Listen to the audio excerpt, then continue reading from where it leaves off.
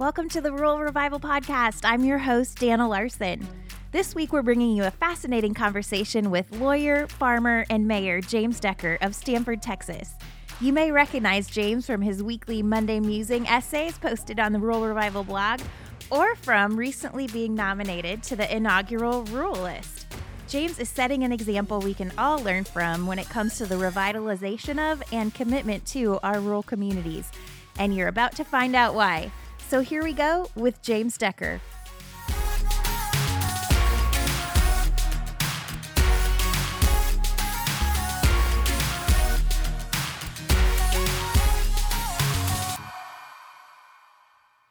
All right, well, today we're here with James Decker, mayor, farmer, lawyer in Stanford, Texas. Thanks for being on the podcast, James. I'm glad to be here.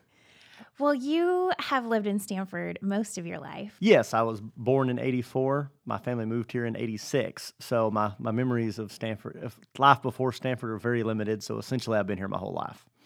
Awesome. What have you loved about growing up in Stanford? Just, the people, the community are very important to me. That's my passion for the community is based on the people. That's something that I've learned throughout my life. That's people have been good to my family and to me, and that's why after I went to college and law school, I wanted to come back here and be a part of the community to perpetuate that reputation that Stanford has of having people that are second to none. Awesome. And is that why you chose to be a lawyer? Absolutely.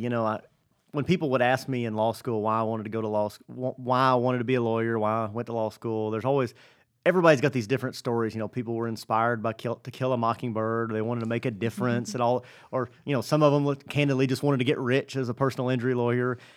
I guess my passion has always been to come back to Stanford and be a leader and a business owner in the community. And as I got older, I realized that a lawyer was something there was a need for a young lawyer. There was a demand for a young lawyer in this area, and it would be a great opportunity to be a business leader and a community leader and just kind of be involved in a lot of different things. So it just made a lot of sense, and luckily I enjoyed it.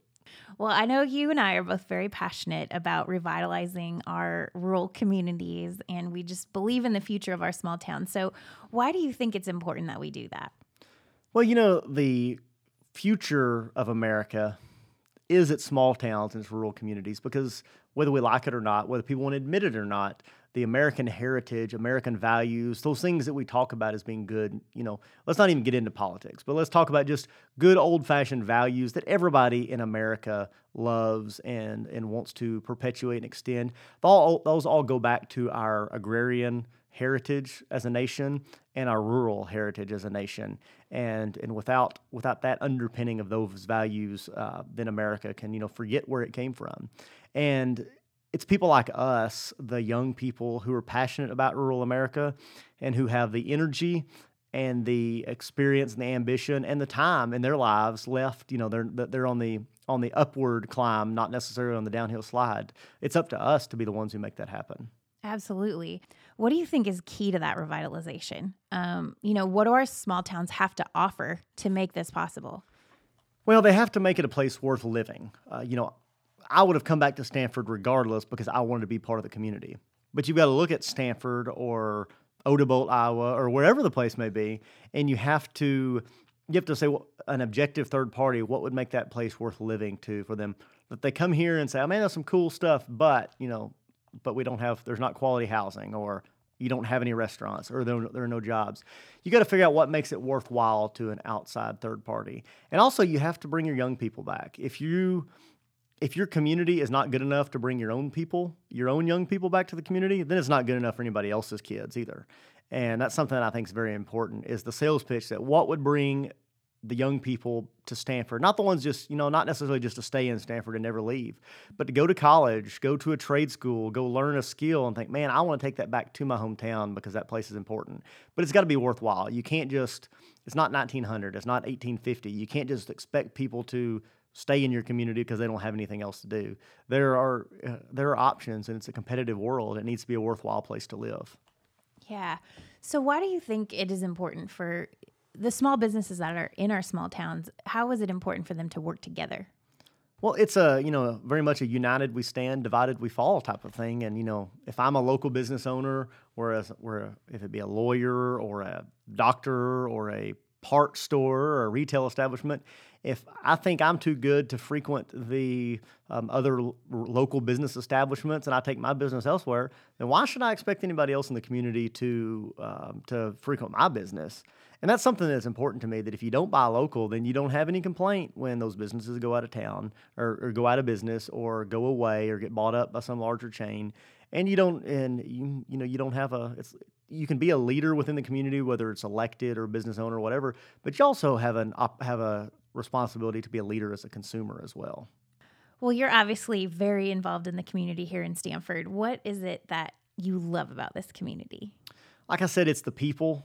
Something that I think is very important. I think it's something that has maybe been lost in America over the last few decades as, things have changed and shifted, and, we've become a more mobile society. We've become a more technologically based society, which is great in a lot of respects. Mm-hmm. There are some things that we can do in our rural communities now that we never would have been able to do before without technology and mobility. Absolutely. But sense of place matters. No matter where we grew up, whether it's in Stanford or wherever else we come from, our place molds us and shapes us as a person. It's those values that the people of that place have, the environment, the circumstances, the makeup of the community, the demographics, the environment. West Texas, it's dry, it's hot, it's not always the easiest place to scratch out a living. That molds and shapes the people.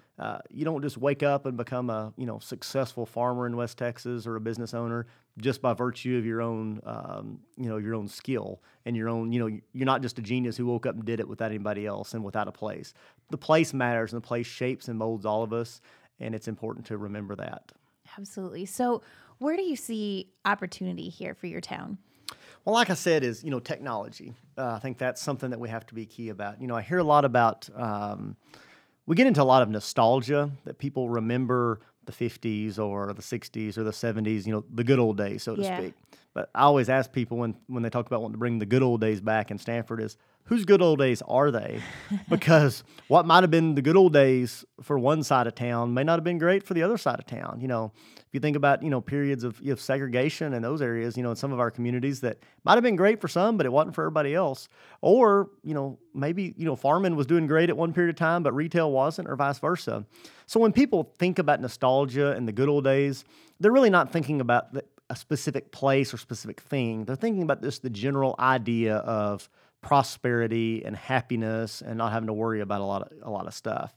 And that's what we can bring back. We can't bring back the exact makeup of businesses that were on the downtown square in Stanford in 1968.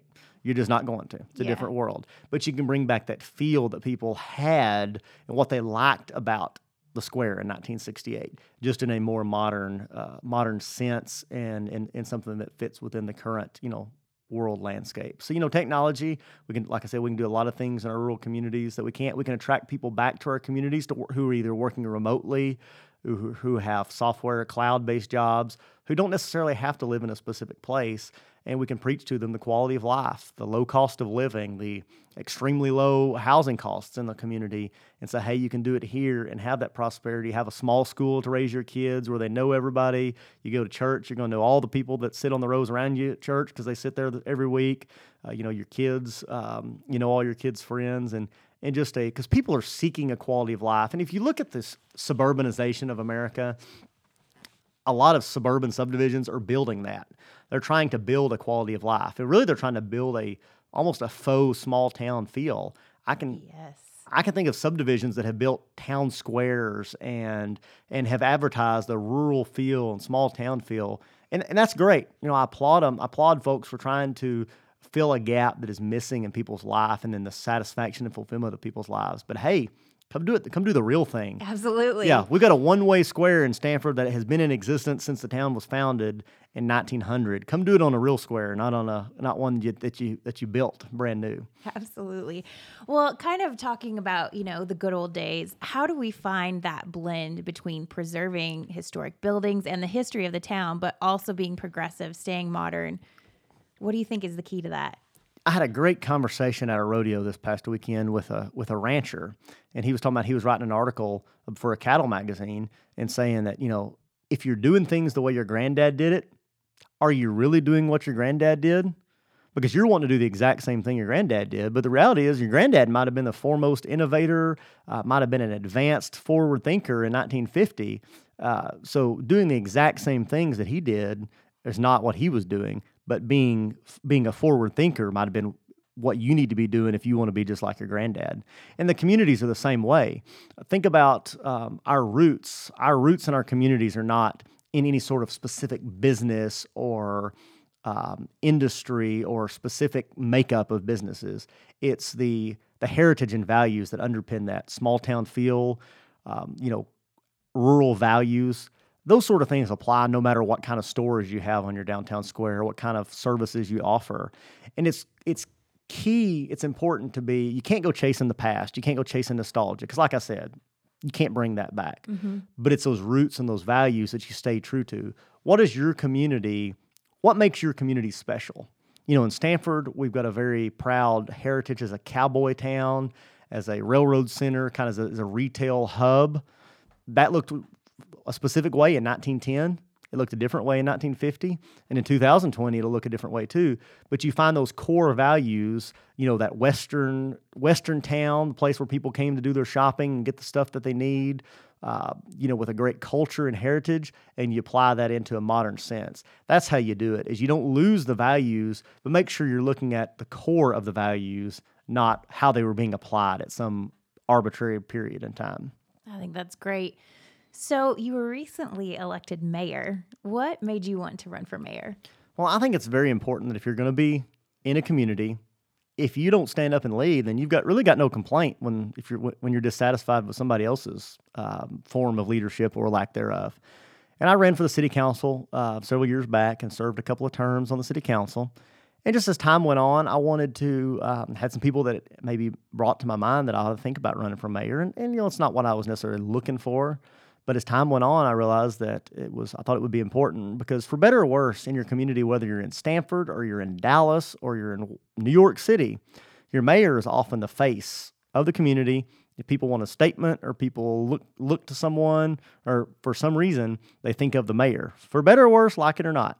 And I thought Stanford needed a young, energetic, ambitious, forward-thinking face who understood what the community was all about, but had some vision to take the community into the next 10, 25, and 50 years. So when the time came, luckily my term on the city council was up the same cycle as the mayor's, so I just announced I was going to run for mayor, and with the help of a lot of great folks in town who, put up signs for me or talked to their neighbors or made phone calls or just drove people to the polls or did whatever, we were able to be successful. That's great. So what are some of the projects you're hoping to work on as mayor? Well, Stanford has a lot of challenges, but you can look at these glasses half empty or half full, and I see a lot of opportunities as well. Stanford has a lot of infrastructure challenges. It's a town that's laid out for 10,000 that's got about 3,000 people in it now. So you're basically paying for all that infrastructure with a much reduced tax base, sales tax and property tax. So we want to improve that infrastructure. We want to provide when your taxes go up periodically and rates go up, it's hard to ask citizens to pay more for a service unless they're getting superior level service in the first place. We want to, our city budget is pretty efficient. We've done really well in the last few years because we've had to, and we've with some new capital expenditure projects on our water system, we've had to be efficient to make sure we can afford that. But I just want to continue to grow that, make sure we're getting the most bang for our buck. But that we're not just in a level of maintenance. I don't want to be in maintenance mode. I want to be in improvement mode. I don't want our streets to be at the same level they are now. I want our streets to get better. I had some kids ask me when I was speaking at the high school during the campaign, they said, well, how are you going to fix the water pipes and streets in town? I said, do you know how to knead an elephant? And they looked at me, and I said, one bite at a time. And that's how you fix a city, one bite at a time. You make a list. You prioritize. The street that everybody drives on every single day, and it's a big problem, that one's a pretty easy one to fix. The streets coming and going to and from the schools, they're going to have some high traffic. That's predictable. You get after those. You prioritize. You fix as much as you can, and just be and the goal is to give people a reason to want to live here, not to leave, want to move back, new business and new residents, who can live mobily or they want to, commute to smaller metro area like Abilene, which is only 45 minutes away, but they want to have a quality of life, encourage those folks to come here. And if you bring those people, that brings more tax spending, more tax revenue, and allows you opportunities to continue to grow and expand your city services. And you also have some current projects that are going on in Stanford that are exciting, like the theater project. Absolutely. We're very close to reopening our historic downtown theater, the Grand Theater. This is a project that's been underway for a couple of years. This theater was open when I was a kid, and it closed down in 2011. And a couple of years ago, we were able to get that into some nonprofit hands, and our nonprofit organization has been working on it. And we're getting ready to install the seats and the sound and projection equipment, and it will be open this fall and give people an opportunity to see first-run movies on a weekly basis in town here, and at a cheaper rate, more affordable rate than going to the big city theaters, and do it here on the square in Stanford. And we've had some nights where we've lit up the neon marquee downtown, and it just provides a whole new energy to the downtown when you're driving through the town and those neon lights are lit up rather than just being dark and everything quiet downtown. And we hope that's the start of, we have a great downtown area with a lot of business with my law firm. We've got some financial services firms and some education and some other office space downtown. It's busy during the day, a Dollar General retail store downtown and some other small business retail, some boutiques and a bookstore and some other stuff. But in the evening, downtown's pretty quiet. And when that theater's open, that'll give people a reason to be downtown in the evening and maybe give an opportunity and a reason for folks to maybe want to open some other stuff, either retail businesses staying open late or whole new businesses cropping up entirely. Super exciting.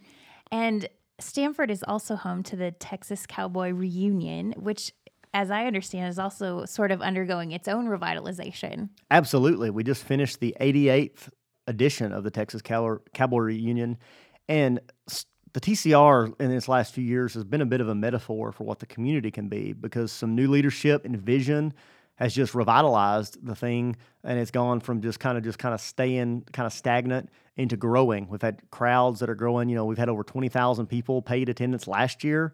This year is going to be bigger than that, and the largest crowds we've seen since the 80s. And it's a testament to maintaining those roots as a cowboy reunion, as a heritage, as a place to celebrate the heritage of the old-time cowboy with a rodeo and old-timers events and art and music and shopping and horse races and all the above, but bring it and present it in a modern way to realize it's 2018, it's not 1930. It's a hot open-air rodeo arena in July. People have air conditioning, so you got to give people a reason to come out of the air conditioning and to come spend your money with them rather than the movie theater, or go to the lake, or go play golf, or do whatever else they might be doing. And by doing that, by bringing that presentation of the rodeo into a modern age, but still remaining true to its roots, the rodeo has just taken off and blossomed again. And that's a sign is what we can do in our rural communities by staying true to your heritage and applying that heritage into a modern context. So, you've kind of taken the lead, and I think you've maybe always had a heart for public service and especially city government. But what would you say to young people in other towns? Why is it important for young people to get involved either in, public office, volunteering in their small communities, things like that? When I announced I was running for mayor last year, I had an older fella in his early 70s. I really didn't know if he would support me or not, but he came to me and told me how glad he was that I was running for mayor. And he said in his years of being on different boards, whether it be, cotton gin boards or water district boards or whatever, he always found that the most successful board was the one that was led by young people with energy and ambition, but that had a few old gray hairs on there to kind of temper the energy with some wisdom. He said, that's what you need. You need young leaders with a little bit of wisdom added on there too. He said, you don't need old guys like me running everything because we're tired. We don't have the energy you young people do. And that's really struck with me. And, our city council kind of has a similar makeup. It's me, and we've got some younger guys, but some older folks on there too. And it's a great mix. And that's the thing is young folks tend to not run for office and not get involved because they got kids or they're trying to build their business or, I'll have time, I don't have time right now, maybe later. You're never going to have time. I've got a 2-month-old little girl, and somebody told me when we had kids and talking about whether being ready or not, and said, you know what, you're never ready, you just do it. Mm-hmm. Kind of running for office is the same thing. You're never ready. Your world is never going to be lined up perfectly when you're going to have enough time to do it. But your community your area, whatever you're talking about, your city, your school district, your hospital district, your county, whatever it may be, it's either important to you or it's not.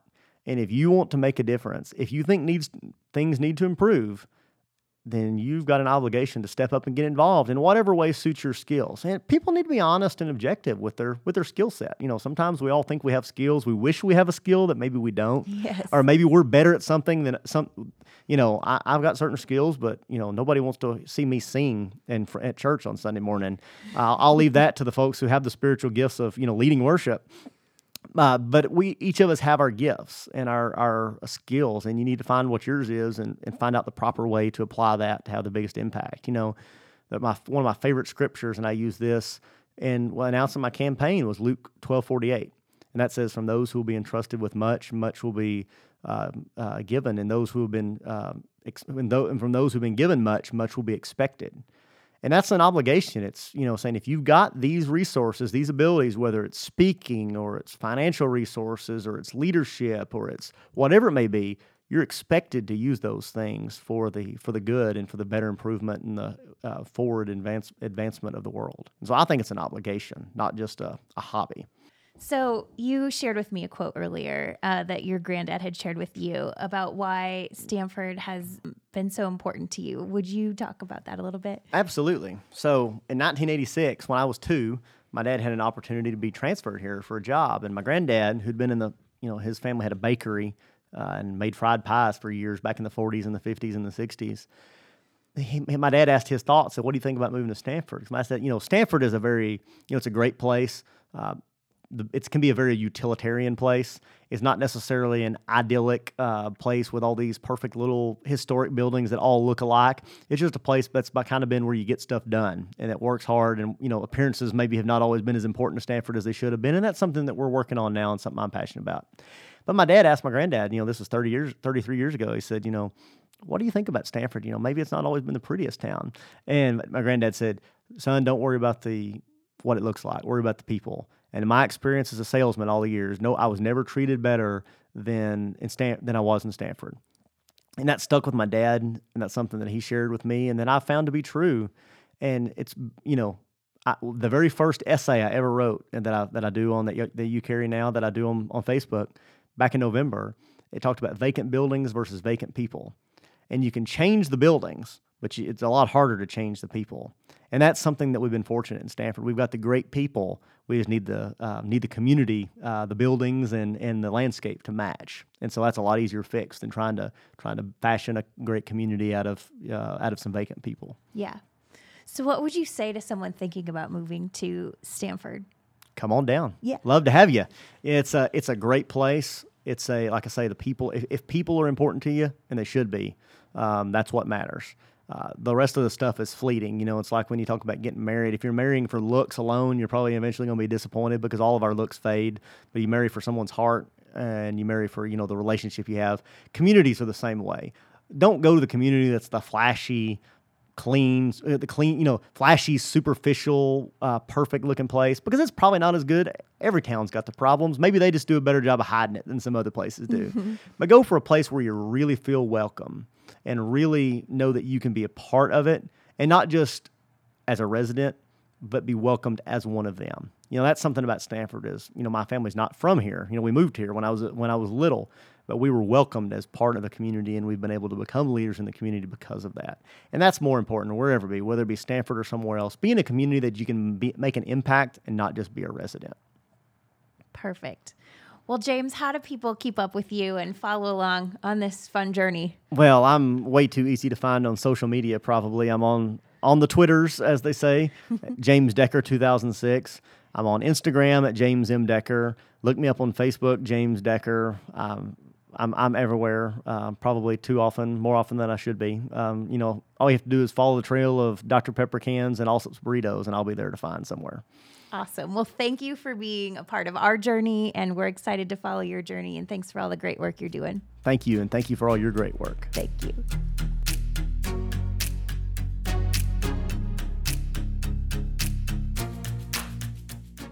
Well, I told you that was going to be fascinating, and it did not disappoint, right? I got the chance to visit James in Stamford when we recorded this, and he gave me a tour of the town, and when we went to lunch and got up to pay our bill, we found that the tab had already been picked up by some of the locals. So when he says great people, he's exactly right. Stamford has a lot of great projects in the works, including the official reopening of the Grand Theater on November 2nd, and it's going to be fun to see these projects come to life in the coming months and years. So be sure to check out the links in the show notes to find out more. James was also recently named to our inaugural Ruralist, and we are now accepting nominations for our second Ruralist to be published in November. Do you know someone making a great impact and influencing positive change in their rural community? Nominate them for the Ruralist at ruralist.co/nominate. Thanks everybody for tuning in, and thanks again to James for being on the podcast. We'll be back here next week. Have a great day, everybody.